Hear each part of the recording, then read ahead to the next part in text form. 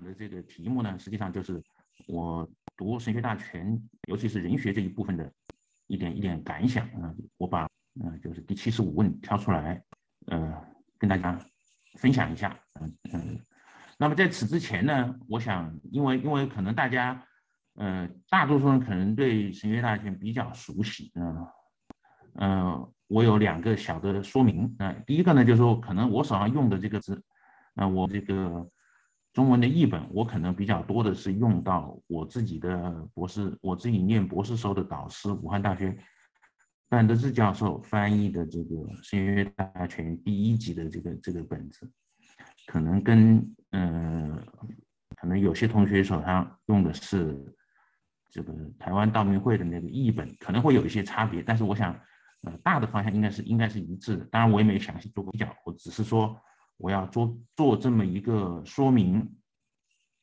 第二个呢，就是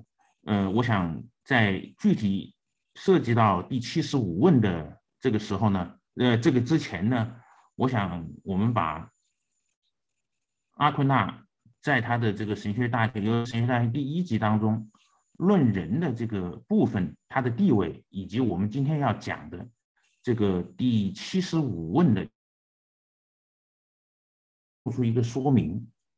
也就是说我们在神学大全第1集的这个框架里头，来看看我们说我们今天要谈到的这些问题，对于阿奎那整体的这个认识来讲，就是说他的这个整个神学，尤其是第1集这个相学认识来讲，那他处在一个什么样的位置上？所以我做了这么一个结构，是吧？就是那么这个实际上也不是我做的，就是这个在天使形体人这个之前是段德志老师他在那个神学大全第1集那个译者的序言里头，他把它列出来的。人后面的这个部分呢，是我把它补充上去的。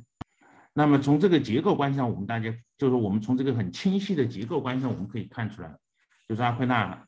在写作神学大全的时候，他是有一个非常整全的这样一个逻辑概念，就是说他的这个整个体系是非常清晰的。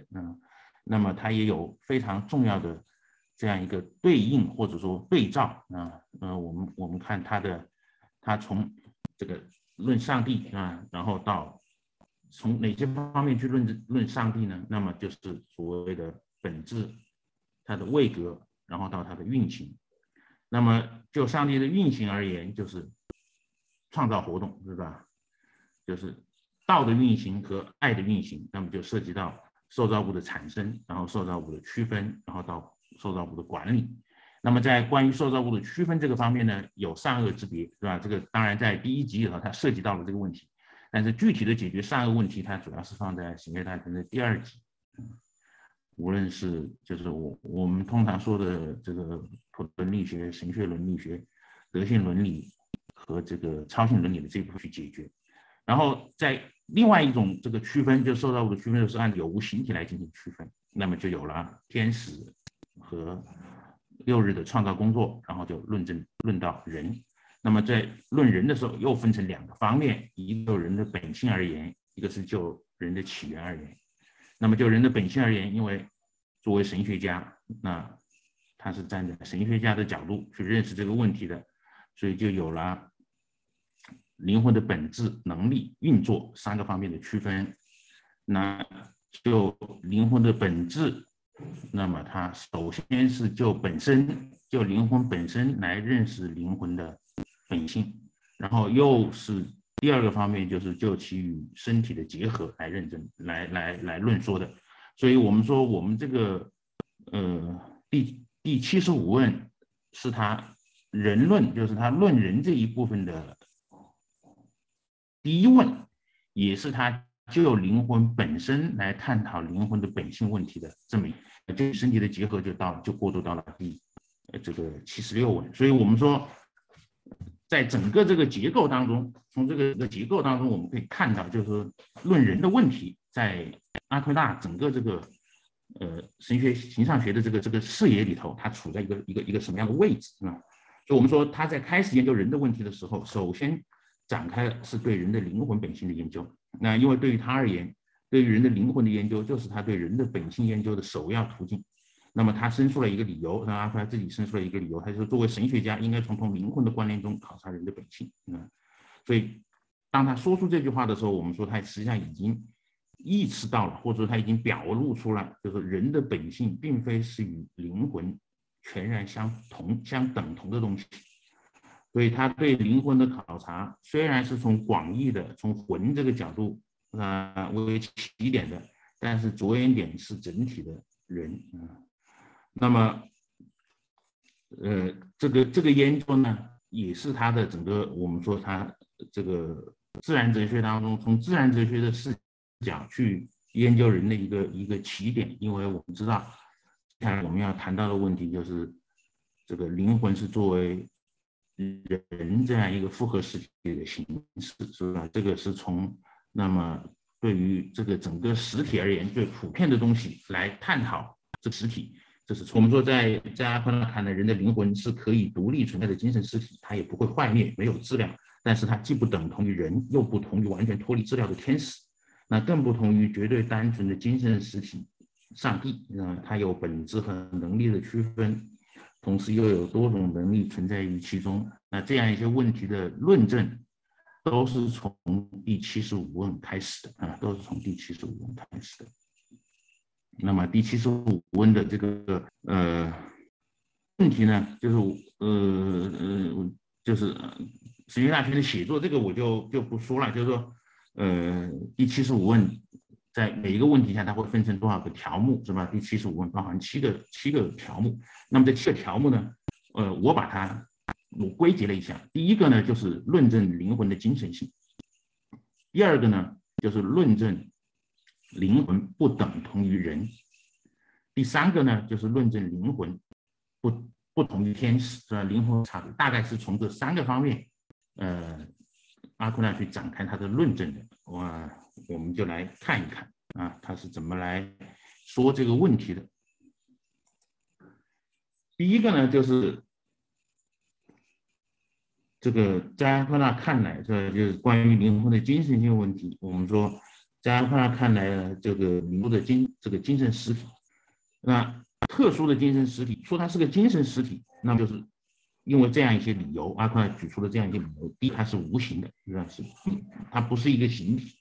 第二个，它也没有质量，它也不同于动物的灵魂，它可以独立的存在，而且也坏灭。这些属性都是我们说作为精神力实体所应该拥有的一些属性。但是它又很特殊我们说它是一个特殊的这种特殊性表现在哪里呢？就是它没有质量，但是它又不同于天使，它本身呢又不同于人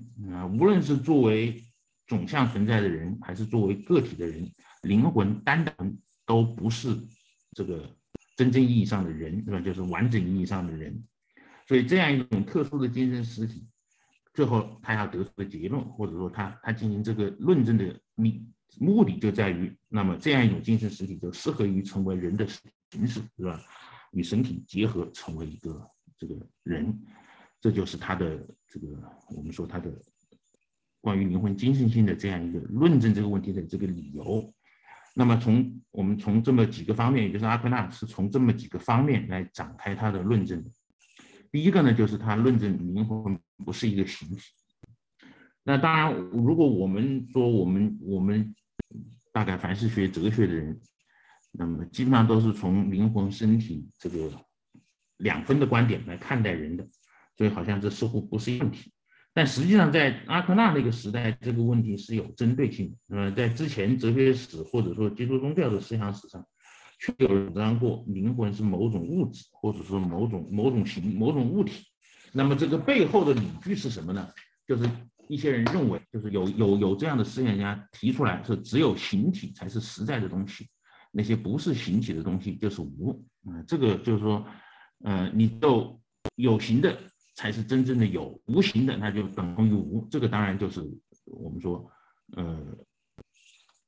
阿奎那不可能接受的这样的观点，是吧？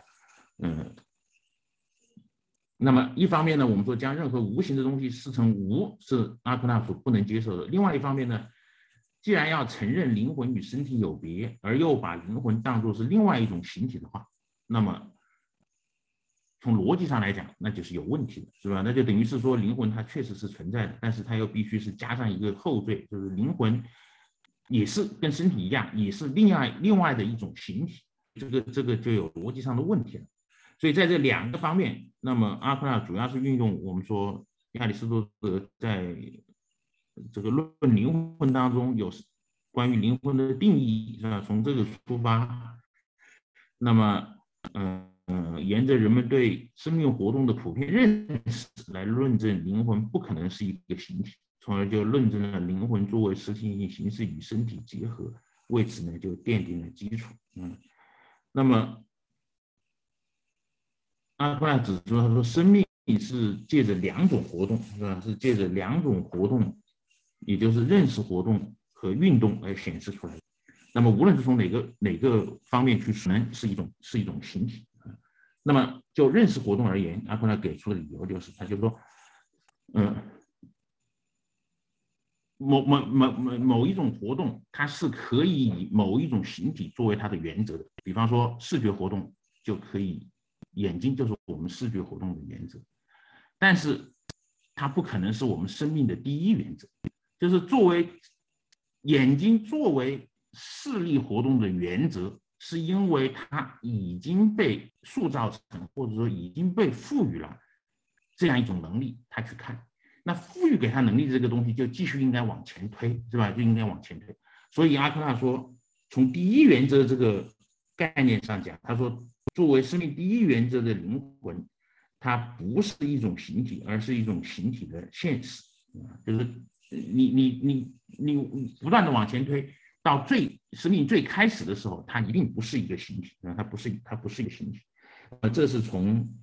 这个认识活动上来讲。那么从运动上来讲呢，这就是说，除了有不动的推动者以外，在这个运动的序列当中，有被动的推动者，是吧？有的推动呢是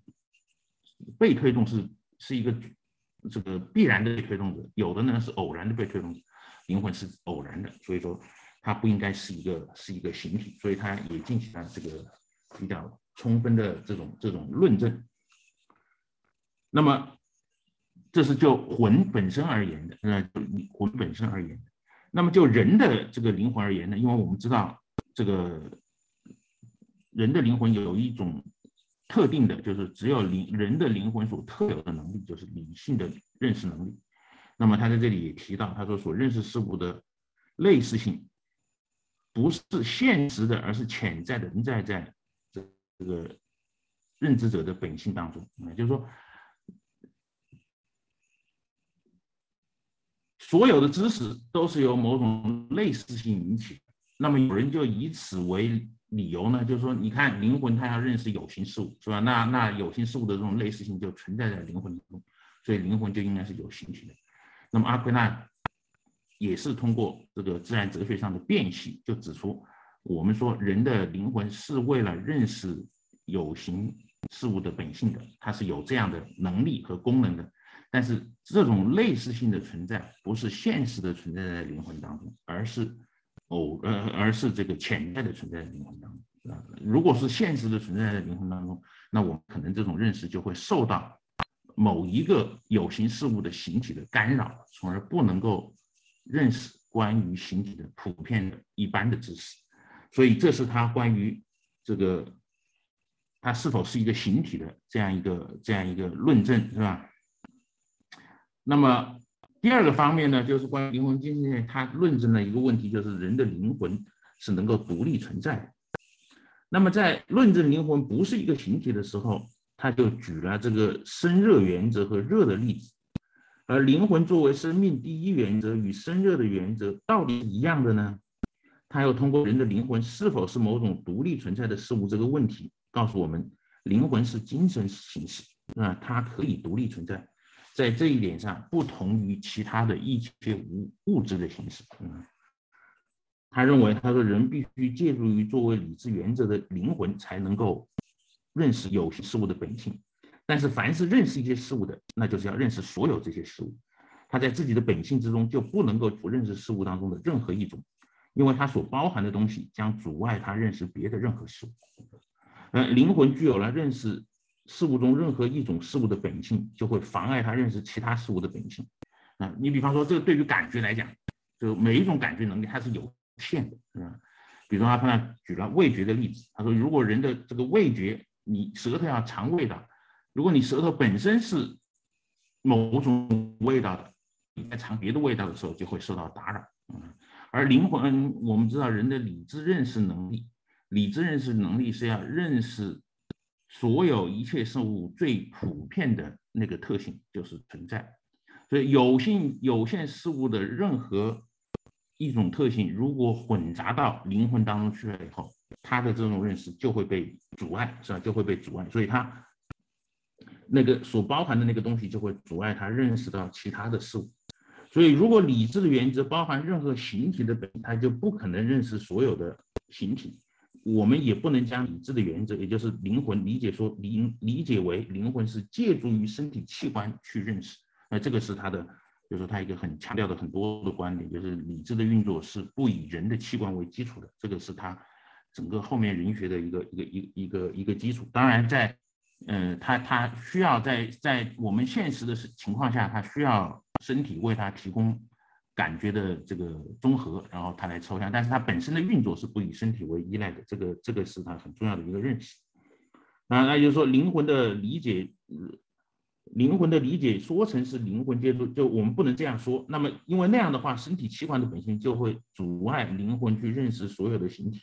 所以他说我们称之为心灵理智的理智原则，具有一种脱离形体的自身的运作，只有独立存在的东西才能够具有这样一种运作。所以人的灵魂，也就是我们把它称之为理智或者心灵的，是某种无形的和独立存在的事物。所以他论证人的灵魂的独立存在是依赖于什么呢？是依赖于人的理智活动。而依赖于理智活动的什么特性呢？是依赖于理智活动不依赖于人的身体，或者说不依赖于人的身体器官的这样一种特性来论证的。那么这一点当然非常非常重要，就是说灵魂可以独立存在，实际上就是从基督宗教上来讲，它就是灵魂不朽的一个哲学论证，是吧？对于灵魂不朽的一个哲学论证。将灵魂落实为精神实体，对于我们贯彻或者说论证这样一个灵魂不朽这样一个教义是非常必要的。我们说，但是即使是在论证灵魂的独立存在的时候呢，他也非常小心，他避免将灵魂等同于整体的人。就是说，虽然我们说人相较于其他世界上的事物，他有一个独特的能力，就是理智的能力。这个理智的能力使他能够这个超越于物质世界，但是他仍然把人的整个认识活动归因给整个的人，归因于给整个的人。那么在这个时候呢，他为了避免把灵魂不依赖于身体的理智的运作，由此所导致的把灵魂作为整体的人的这样一种观点，他就辨析了一个概念，这个概念就叫这个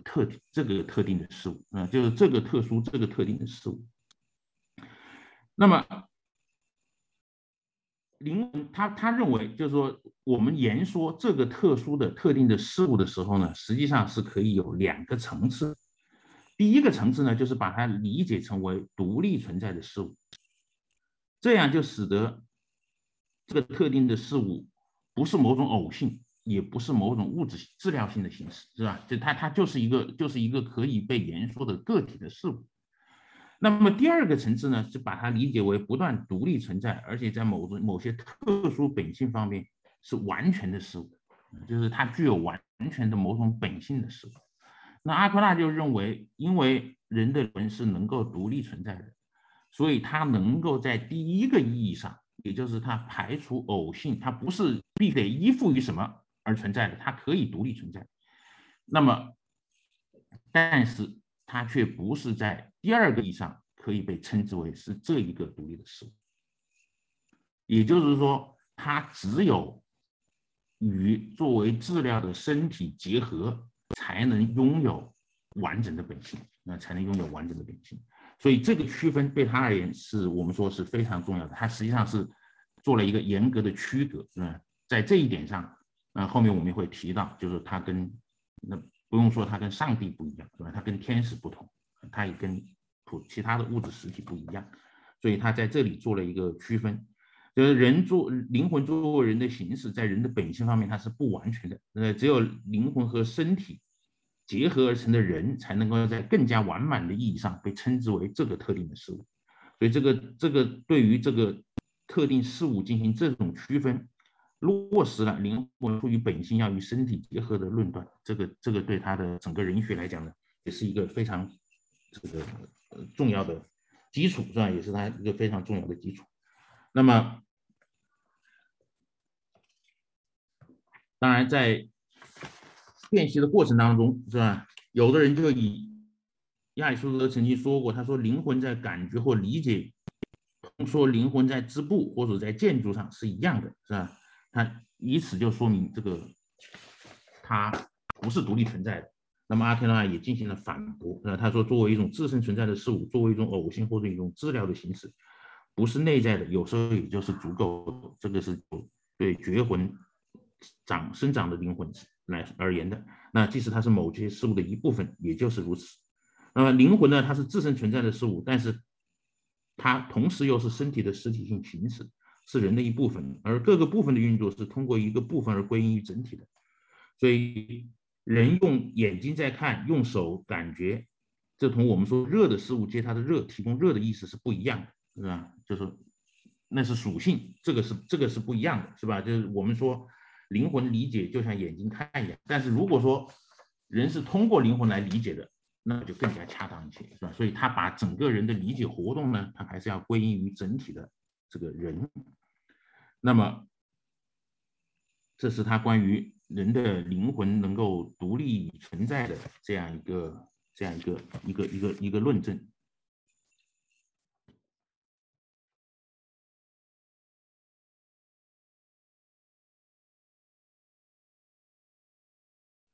第三个方面，他就论证了这个所谓灵魂是没有质量的，是吧？这个也是很有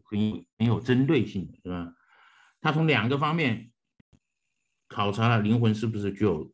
质量的问题。首先是从灵魂的一般概念进行考察，进而呢，他就从这个人的灵魂上，人的灵魂来进行考察。那么，如果灵魂确乎是身体的形式，那么灵魂无论是就其整体还是就其部分，它都只是一个形式。形式本身就是一种这个现实，处于潜在状态的事物是不可能成为现实的一个部分的。因此呢，我们说作为现实的灵魂是不可能在自身之中蕴含作为潜在的质量的。那么我们说基督宗教的思想里头有一个概念叫做原初生气，是吧？它经常被认为是具有生活一切事物的能力。本身呢，它又是一种物质事物，它是一种气嘛，所以如此一来，似乎使得事物实现的灵魂里头就具有了某种质量的观点，就能够成立了。那么阿普纳认为，他说这个原初生机的概念必须要加以界定，它这个原初生机并非是灵魂中的质量，而是灵魂首先使其现实化的那种质量。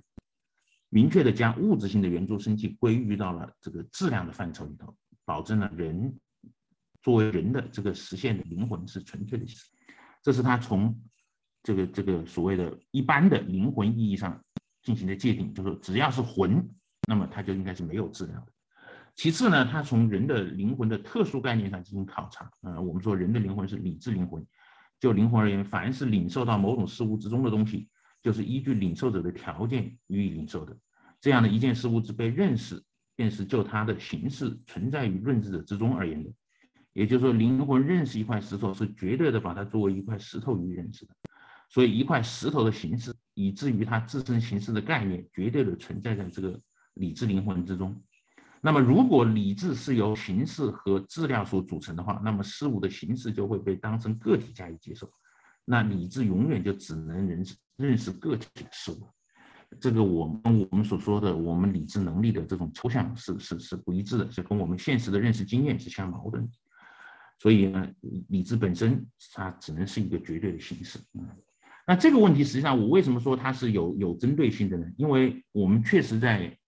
这个与他同期的思想家呢，比如说在文多拉那里，我们就看到了所谓精神治疗的说法，就看到了所谓精神治疗的说法，就说，灵魂是身体的形式，但是它本身又蕴含着质量，它也是精神性的，但是它是精神性的形式和精神性的质量构成了灵魂来做物质实体的这个物质的身体的形式。那么阿奎那他不能接受这个观点，那这背后的理由是什么？他为什么不能接受这样的观点？就是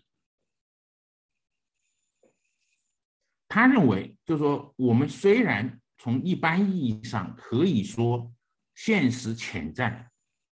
跟形式质量有对应关系，但这个对应关系不是绝对化的，不是绝对化的。他说，虽然第一现实是所有现实的普遍原则，但是事物之分有第一现实，并不是作为它的一个部分而分有它，而是经由扩展它的序列而分有它。这是什么意思呢？就是说，从上帝作为绝对的精神，因为在文都拉那里，就是说，如果说只有纯粹形式，那就只有上帝，是吧？其他所有的受造物这里都是形式和质量的结合。那比如说，你说精神实体，他就说是精神的形式和精神质量的结合。那如果这样一来呢，实际上这种认识的要害，在阿奎那看来是什么问题呢？就是说，他把存在者之间的不同等级，或者说把受造者与创造者之间的等级关系，把它模糊掉了。就是所有受造者跟创造者之间似乎都是等距离的在发生关系，受造者之间不同受造者之间的这个层级关系就没有了。所以他强调，就是事物分有第一现实不是作为它的一个部分，而是扩展这个序列而分有它的。所以有的人分有它是分有了它的存在，比如说如果我们同时学习阿奎那的这个论存在者与本质，他就讲得更加清楚，就是说我们从上帝到受造物当中不同等级的我们的分有是不一样的，是吧？比如说在天使那里，他分有的就是它某种意义上是单纯的，因为它只有形式；是某种意义上它又是复合的，为什么呢？因为它分有了存在，因为它分有了存在。那作为精神实体的灵魂也是如此，是吧？它分有了，它是形式，同时它的存在是上帝赋予的，是吧？它也分有了这个存在。那到更低级的，它就是它作为这个物质实体，它的复合就是形式和质量的复合。所以阿奎那反对这样一种精神质量的说法，强调灵魂当中没有质量。实际上，它是要区分受造不同等级的受造者，它跟创造者之间的关系是不一样的。它分有创造者，实际上它不是同等的分有创造者，不是同等的分有创造者。所以这是他在这里强调灵魂没有质量的一个很重要的理由一个很重要的理由。这个对他的人学来讲也是非常非常重要的。那么第四个方面呢，认知他的精神就是指的人的灵魂是不会坏灭的。然后我们说，在确立了人的灵魂没有形体、不含有质量，并且可以独立存在之后呢，他就进展到对灵魂不可坏灭的这个论证当中。他首先从人的灵魂能够独立存在这个角度进行论证，认为一件事物的坏灭只可能以两种方式，一个是自行的，一个是偶然的。那么灵魂呢，既不可能自行的坏灭，也不可能因为偶然的原因坏灭，因为灵魂是独立存在的，而任何一种独立存在的事物被偶然产生出来的坏灭掉都是不可能的。用他自己的话来说，就是独立存在的事物借某种别的事物的产生或坏灭而产生或者坏灭是不可能的，就是独立存在的事物不可能因为别的事物的产生或坏灭而坏灭。所以人的灵魂不可能偶然的坏灭，人的灵魂也不会自行的坏灭，因为凡是由于自身而属于一件的东西，都是同它不可分离的，而存在则是由于它自身而属于形式的，因为形式就是现实的，所以一个独立存在的形式，人的灵魂呢，它是不会坏灭的。这个很重要在哪里呢？就是说，我们知道这个基督宗教的灵魂不朽。那这个灵魂不朽的问题，首先面临到的第一个难题就是人的身体是要死亡的。那人的身体死亡以后，还有没有灵魂的存在？就人的灵魂来讲，阿克纳人的灵魂是脱离身体以后，它会继续存在，尽管不是它自然的存在方式，但是它是以另外的方式继续存在，而且还要等待身体的复活，对吧？这个后面在他讲身体的时候，就会对这个进行进一步的这个哲学的论证，是吧？所以呢，我们说，正如阿奎那已经论证了的，就是人灵魂之所以能够独立存在，是因为它拥有不在身体之中的运作，也就是理智能力的运作。在这一点上，人的灵魂是不同于禽兽的灵魂的。所以他专门有一个问题谈到，是吧？禽兽的灵魂有没有这种不可坏灭？它跟人是不一样的，是吧？所以他在这里又强调，禽兽的灵魂它是不能够，它不是自身独立存在的，它们除了与身体共同的运作之外，没有自身的运作。所以禽兽的灵魂当其身体坏灭的时候，就会随之坏灭。可见人的灵魂的不可坏灭，直接与人的灵魂的那个理智能力是相关的。所以他接着就从人的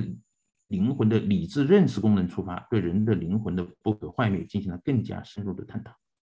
所以他引入了一个概念，就是我们经常说的，我们说自然的欲望是不可能白白存在的，是吧？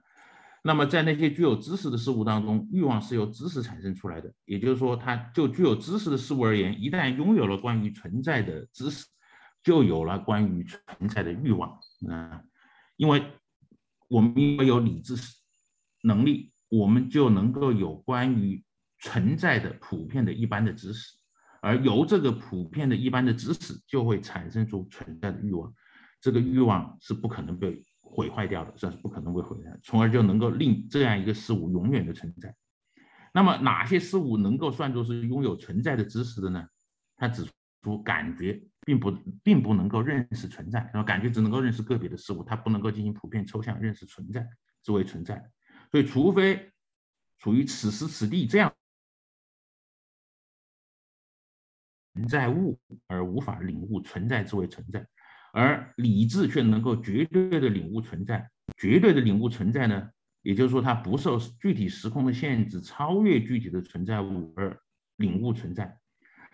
所以呢，每一件具有理智的事物，因其认识了存在而自然的欲求存在，这样一种欲望永远不会落空，所以它就不会幻灭。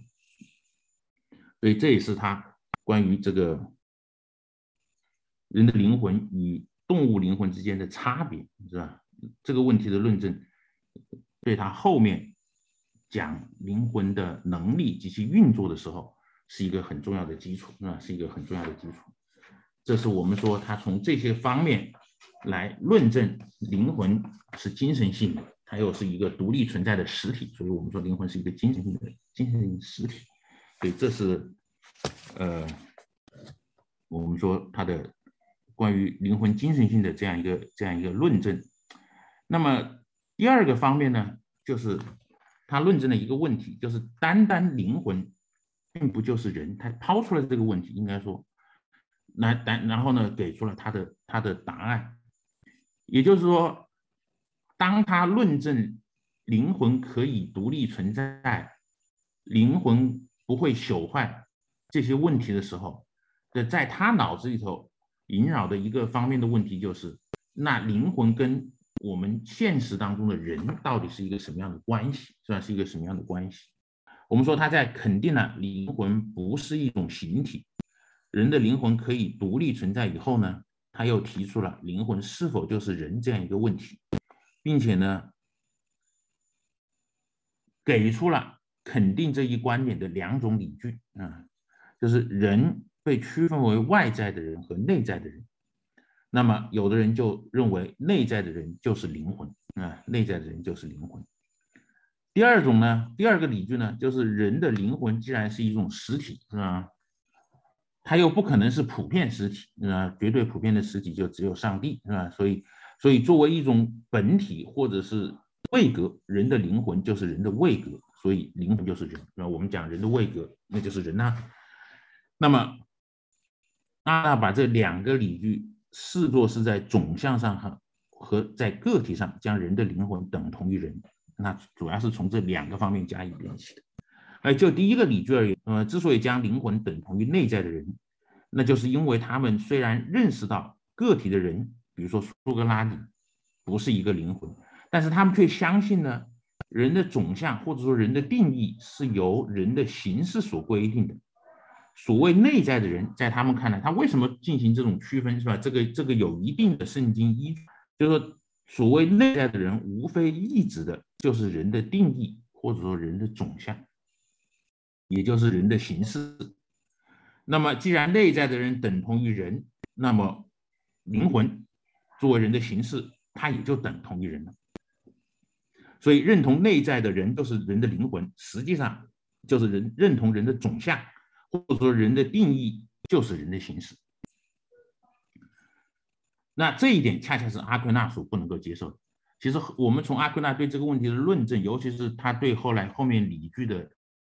这个驳理据一的这个解释当中，我们可以看出来，就是说你一般意义上说内在的人是人，外在的人是人，这个不是问题的实质，但是就把内在的人作为人，它背后所依据的是什么呢？就是说人的形式等同于人。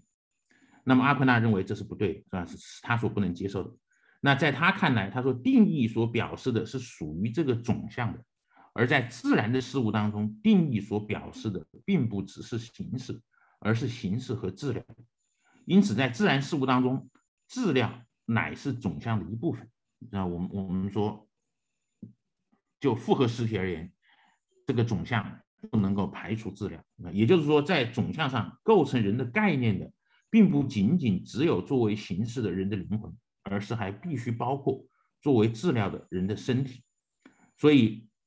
单单把内在的人称为人，甚至把外在的称为人，这都不是阿奎那所反对的核心。他所不能接受的是什么呢？是单单把人的形式等同于人的总相，也就是把灵魂等同于人。那么他所坚持的是由灵魂、血肉和骨头组合而成的，他们同样，这灵魂、血肉和骨头同样都属于人的概念，同样都属于人的概念。所以我们说，这是在总相这个层面上，他否定了单单灵魂就是人这样一个观点。那么就第二个理据而言呢，与第一个理据在总相上肯定人的灵魂就是人相反，他所肯定的是什么呢？是个体的在个别的层面上来肯定这个我们说灵魂，这个灵魂就是这个人。那在什么情况下这个灵魂就是这个人可以成立呢？阿奎那认为，只有归因于人的所有运作都仅仅只归因于这个人的灵魂，那么这个人的灵魂才能被认为等同于是这个人的。那显然在人的情况下，这是不能够成立的，这是不能成立的。所以阿奎那举了感觉的例子，他说感觉灵魂或者说人的感觉能力的运作实际上是离不开身体的，是吧？这个在后面他具体论人的灵魂能力的时候，有非常详细的这个言说，比如说从外感觉到内感觉。那我们知道今天的认识论，我们也都肯定，是吧？感觉能力的运作不可能离开人的身体，不可能离开人的身体器官。所以感觉并不仅仅是灵魂的运作。因此，既然感觉虽然它不是人所特有的，是吧？感觉是人和动物所共有的，但它也是人的一种运作。那也就很显然，人并不仅仅只是灵魂，而是某种由灵和身体组合而成的事物。那么，尽管人的灵魂是某种精神的实体，但是并非每一个实体都是一个本体或者是一个位格。所以阿奎那说，人的灵魂也不能这样被称呼，就是我们只能说人是一个位格，因为它拥有完全的本性，但是我们不能说灵魂是一个位格，因为它不具有那种总相的完全本性，它只是人的总相当中的一部分。所以通过两个理据的这种辨析，阿奎那实际上表明了这样一种观点，那就是无论在总相上还是在个体的层面上，单单人的灵魂都不能等同于人。作为复合实体，人始终是作为形式的灵魂和作为质料的身体的统一。这是他的这个我认为他的这个第75问的第2个大的方面。第3个方面呢，他就论证了人的灵魂与天使之间的区别。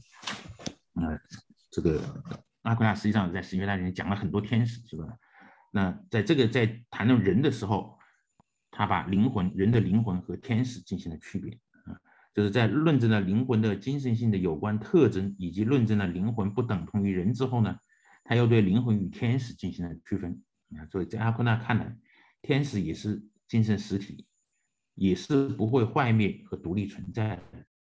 天使呢，不仅自身没有质料，而且也需要与有形质料结合去构成复合实体。正是在这一点上，天使与人的灵魂产生了差别。那么这一差别是如何形成的？是由于偶然的等级差异而形成的，还是本质不同而产生的呢？这是阿奎那在这里要解决的问题。那么关于人和天使之间有差别，这个在基督宗教当中不奇怪，是吧？也不是他的发明，这个一直都是这么认识的。那么但是早期的教父，比如说我们说奥利正，他就认为天使和人之间的差异是等级不同造成的，但是在总相上呢，他们是一样的，是吧？之所以产生这样的认识，就是因为他把所有理智受造物都当成出自于上帝的实体。所以他说过，他说所有的理性本性，也就是说圣父、圣子、圣神、天使能力、统治和其他的德行，与考虑到其灵魂尊贵性的人，都来自于单一的实体。你说世界上万物都是上帝造出来是可以的，但是你如果说他们跟上帝的关系都是同等的，这个是至少是不符合阿奎那的看法的，那是不符合阿奎那的看法。所以在奥利金看来，他说人的灵魂和天使以及天使和魔鬼之间的区别，在于堕落程度的不同。早期教父们秉持这样的一个看法，尤其是奥利金是有代表性的，就是天使被创造出来，是吧？那他怎么会有了天使和魔鬼呢？就是一个是这个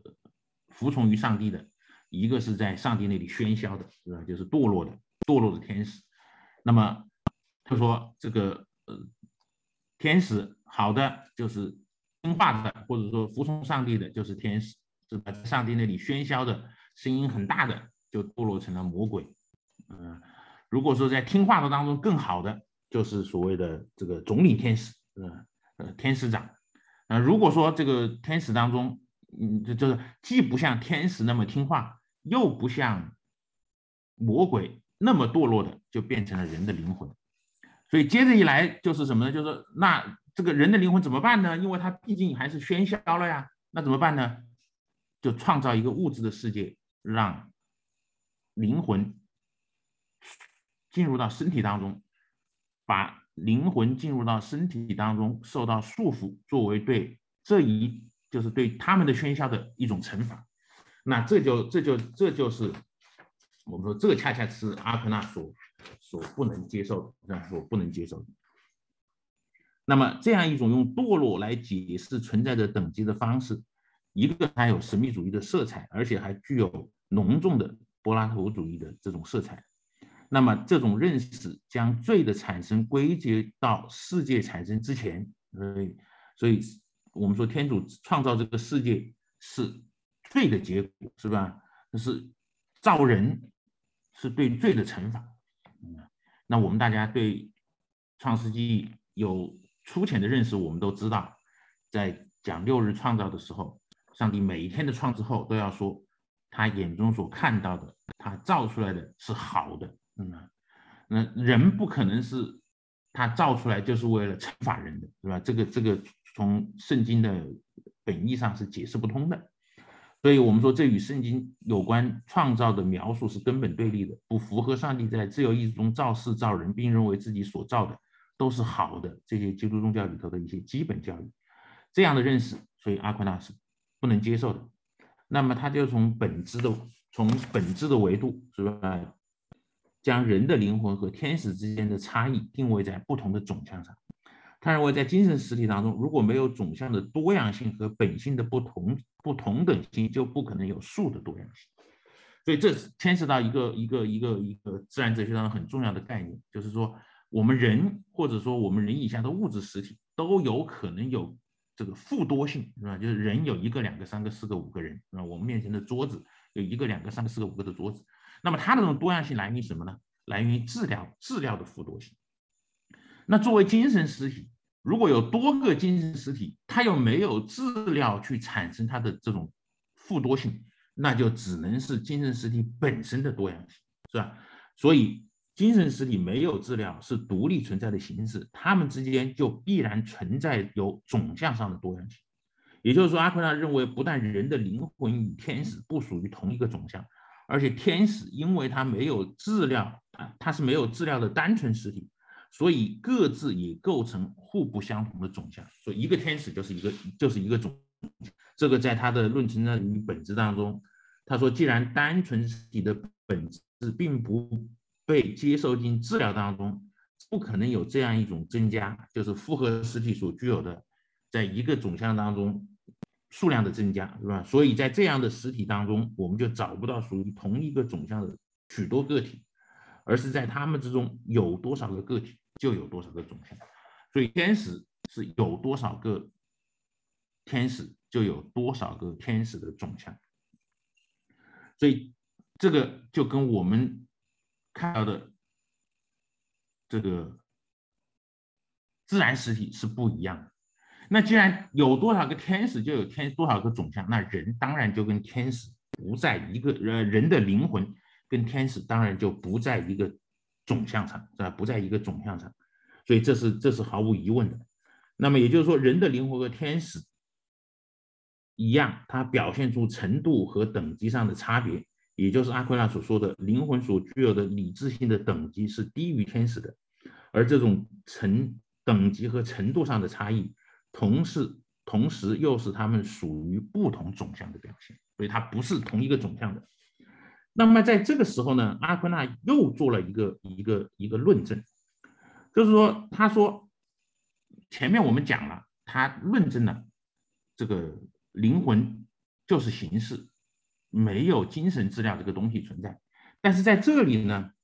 他又进一步论证了，他说，即使人的灵魂和天使都是由质料和形式和质料组合而成的，他们也不可能属于同一个总相，因为如果他们是由形式和所谓的精神质料所组合的实体，那么在质料上它就一定存在着分别，而质料的分别无非是2种原因，一种呢就是形式是质料区别的原则，也就是说，质料是由于它各种不同的形式的关系而区别的，那么这种区别正好就是产生出总差和本性的不同等级性。那也就说明，即使是因为这种原因所产生的有精神质料的情况下，如果精神质料是以这个方面的原因产生出来的差别，那也就说明了人的灵魂和天使不是一个总相。第2个方面的原因就是质料是形式区别的原则，也就是质料本身的不同，使得具有精神质料的这些精神实体不同，而一种质料是不可能区别于另一种的质料的，除非是通过量的区别。那你就看看这个情况对于精神实体来讲是不可能存在的。即使你承认拥有所谓精神质料，精神质料也不可能有量的区别，对吧？也不可能有量的区别。那么我们要推求的是什么？就是说，他之所以要针对他前面就已经否定了的这个所谓精神实体含有质料的这个问题进行讨论，并不表明他在这里有一个理论上的让步，就是说这个可能会存在精神质料这个问题，不是这样的。他表明他论证人的灵魂与天使的区别的问题，着眼点是作为复合实体的人。所以他这里提到的2种可能性，就是说因为质料而同一个总相上产生了多个精神实体，这种情况在精神实体当中实际上是不可能的。但是这种情况恰恰是人产生出复多的人，他就是这样一种情况。所以他是为后面就是在人的情况下来论证质量是形式相区别的原则，或者我们用这个更靠近亚里士多德的话说是质量是形式各化的原则。实际上，它是为后面来论证人的这个问题做准备的，是吧？进行铺垫的。也就是说，质量因量的不同而区分形式，在有关精神实体的讨论当中是不涉及到的。但是这就为论证复合实体当中质量是形式个体化的原则，也就是身体是人的灵魂个体化原则的问题奠定了一个基础。所以阿奎那在解释了这些问题之后，紧接着就说，他说一个总相当中何以能够存在许多个灵魂？我们不能说我们的灵魂是统一的，那么这个问题要留在后面去进行解释，但是这个铺垫是他在这里所做出来的，是吧？他在这里做出来的。所以他强调人的灵魂与天使不属于同一个总相，实际上就是肯定了灵魂与天使在本质上的差异。而这个差异又表现为什么呢？用阿奎那的话来说，就表现为灵魂借着它的本质的本性是能够同身体结合在一起，并且强调灵魂是以一定的方式为了运作而需要身体的。也就是说，这个阿奎那认为，正是在是否与质量结合的问题上，人的灵魂和天使存在着本质性的差异。那么将人的灵魂与身体相结合的存在方式，与天使保持其脱离质量的存在方式作为二者本质性的差异，那就为论证人的灵魂与身体的实体性结合构成统一的复合实体奠定了一个非常重要的基础。这大概就是这个整个我们说第75问的这么一个我所认识到的，他在第75问当中所解决的一些问题，以及他为后来的问题的解决所奠定的这样一个基础。那么我们说他在开始研究人的问题的时候呢，首先是展开了对人的灵魂本性的研究，因为在他看来，人的灵魂确实是可以独立存在的这样一个精神实体，它不会坏灭，没有质量，但是它既不同于人，需要与人的身体共同构成完整的人，同时呢，它又不同于完全脱离质量、自身具有完全本性的天使，从而坐实了人的灵魂处于精神受造物与有形受造物交界这样一种独特的地位。所以这个话是他自己说的，就是人的灵魂处于精神受造物与有形受造物之间的交界。这个实际上从后来的人学发展来讲，是在我们在很多方面论证人的独特性、人对物质世界的超越性，都是从这里来的。这正是阿奎那随后论证人的灵魂与身体结合的必然性，人的灵魂具有多种能力，人的存在活动等等这些问题的一个理论起点，是他构建整个人学体系的一个基石。那么由此发展出的阿奎那的人学思想，我们说不仅回应了他所处时代的需求，我们知道他之所以要这么去讲这个问题，是因为在他所处的时代，随着亚里士多德思想的回传，他有一个思想革新的这么一个时代命题。阿奎那应该说，他回应了他所处的那个时代的需求，而且对后世人学思想的发展，尤其是对基督宗教人观的发展，产生了极为深远的影响。这个大概就是我今天要给大家汇报的主要的内容啊。感谢大家，谢谢大家。我先来回答这个第二个问题好了，因为比较直接一点，就是灵魂和位格之间的关系是什么？那么，就说在阿奎那这里，他在第75问当中，他实际上反复说了这个，就是灵魂不能称其为是一个位格，能够被称其为是一个位格的，只能是人，只能是人。理由是什么呢？就是说，我们知道位格是以理性为本性的个别实体，就是说，从是一个实体这个角度来讲，灵魂是能够满足的。但是呢，在阿奎那看来，灵魂虽然它有脱离身体而存在的这样一种能力或者说属性，但是就它的本性而言，它是跟人的身体共同构成具有完整本性的人。所以阿奎那说，只有拥有本性上的完整性的事物，才能够被称为一个完全的个体，就是 this particular thing。然后如果他拥有理性，他才能够被称为是一个位格。而理智虽然是虽然是可以独立存在的，但是它只有跟人的身体结合，成为人的一部分，与人结合在一起，就是结合到人里面去，它才能称之为是一个位格。这是关于这一个问题。那么前面一个问题就是将无形的思想视为无的这个思想，在当时就这个我可能回头，因为我现在手头没有这个思想，应该是从他回答问题的时候的论述当中表达出来的。这个我要去查一下，以后我才能够具体的说是在哪些代表思想家或者流派那里才有。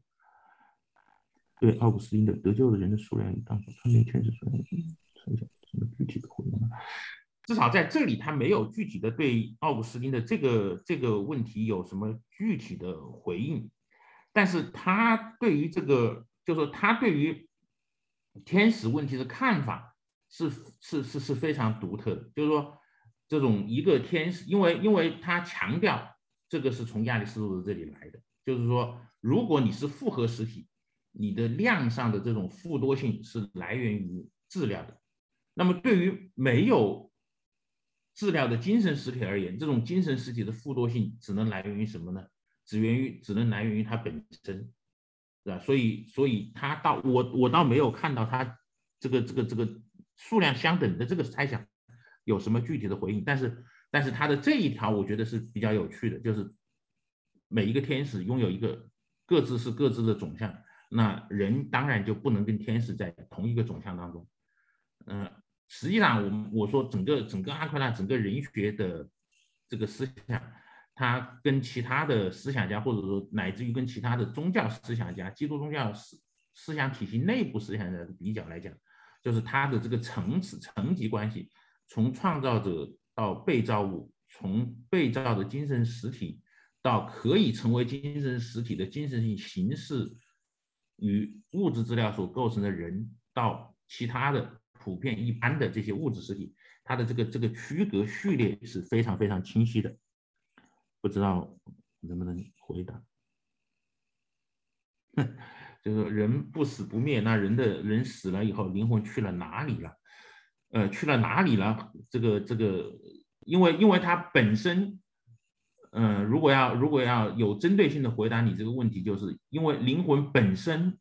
不是一个物质实体，因为我们经常说什么东西在哪里，那个东西都是一个有形的东西，是吧？是个有形的事物。所以针对无形的这个灵魂而言，它不是一个形体嘛，这是我们今天讲的第一个问题。针对这个无形的事物而言，还能不能问它去了哪里了？这可能是在你这个问题之前要问的一个问题。那么当然，对于这个问题，在阿奎那这里没有他没有像你这么问，但是确确实实在后面对于人死了以后，也就是阿奎那所说的灵魂在脱离了身体之后，它以什么样的方式存在，它以什么样的方式运作，这个在它后面的问题里头都是有非常详细的解释的。而且从哲学意义上来讲，某种意义上来讲，这种解释都还是有它的道理的，是从哲学上是不存，就是它是能够自成体系的。尽管我们说从科学上有这样那样的发展，但是在这个问题上的论证，它还是能够成立的。就我个人认为，所以这是我想是这么一个问题。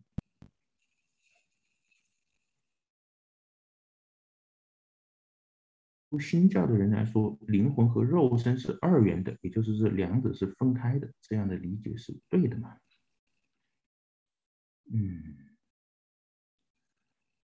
对于阿奎那来讲，应该这样说：就这两个东西是不同的事物，就是你可以区分出什么是灵魂，什么是肉身，这个是没有问题，对不对？但是我们却不能在什么样的意义上说它是二元的呢？就是说把灵魂和身体的关系看作是这个控制者与被控制者的关系，看成是舵手与船的关系，这个在阿奎那这里是不能成立的。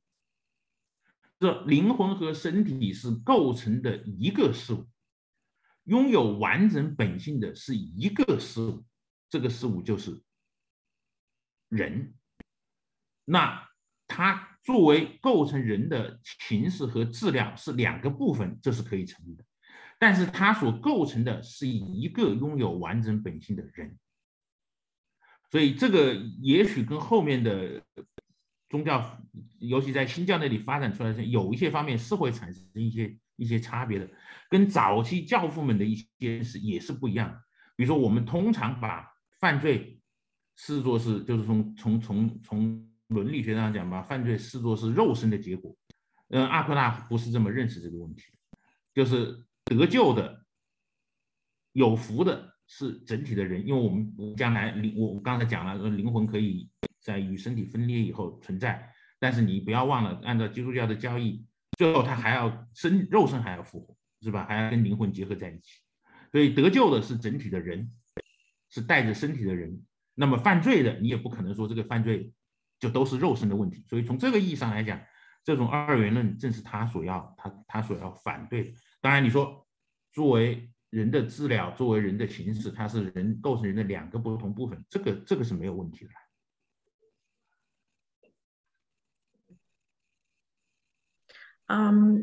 老师，这里有一个问题啊，你说这里说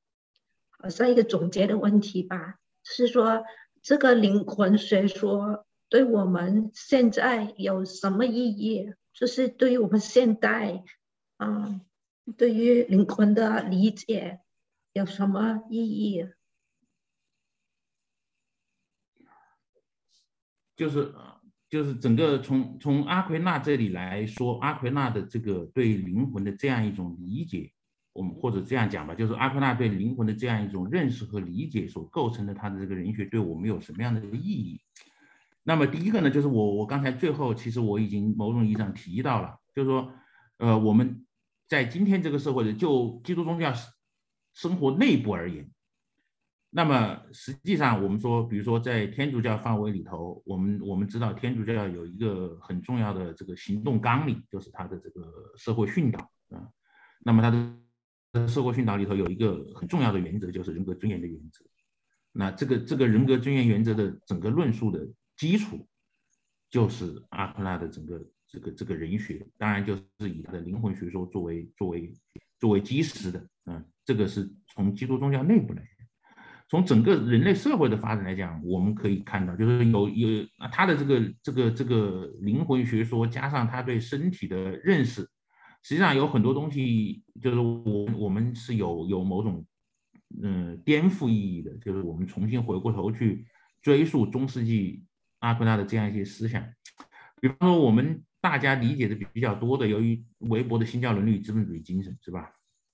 那么大家把现代物质资料生产方式的这种改变所导致的物质这个人类财富的巨速的增长，归结于这个所谓偏执这样一种，就是韦伯所论证的这样一种观，这当然是有道理的。但是你要更进一步的去思考的话，就是说，当我们把人的身体作为人的构成一部分，把灵魂在这个世界上的运作看作是他跟人的身体所共同完成的，其实它已经就内蕴了一个对人的现世生命的合理性、必然性的这样一种论证在里头。就是人类要运用自己的全部财富和智慧去建设我们所生活的这个世界，这是从阿奎那的这个灵魂理论，或者说从他的人学思想当中完全能够推导出来的问题，完全能够推导出来的问题。第二个方面就是我们今天在当代的社会生活和政治生活当中，那些对人的卓越性，或者对人作为一种这种物质世界的超越性的这种看法和认识，或者说对人的现实生活的各种追求的合理性的证明，某种程度上都可以从阿奎那的这个人学思想当中，我们说可以得到很好的说明。所以我个人是觉得，念他的东西对于我们今天还是有非常重要的这个意义的，是吧？有重要的意义的。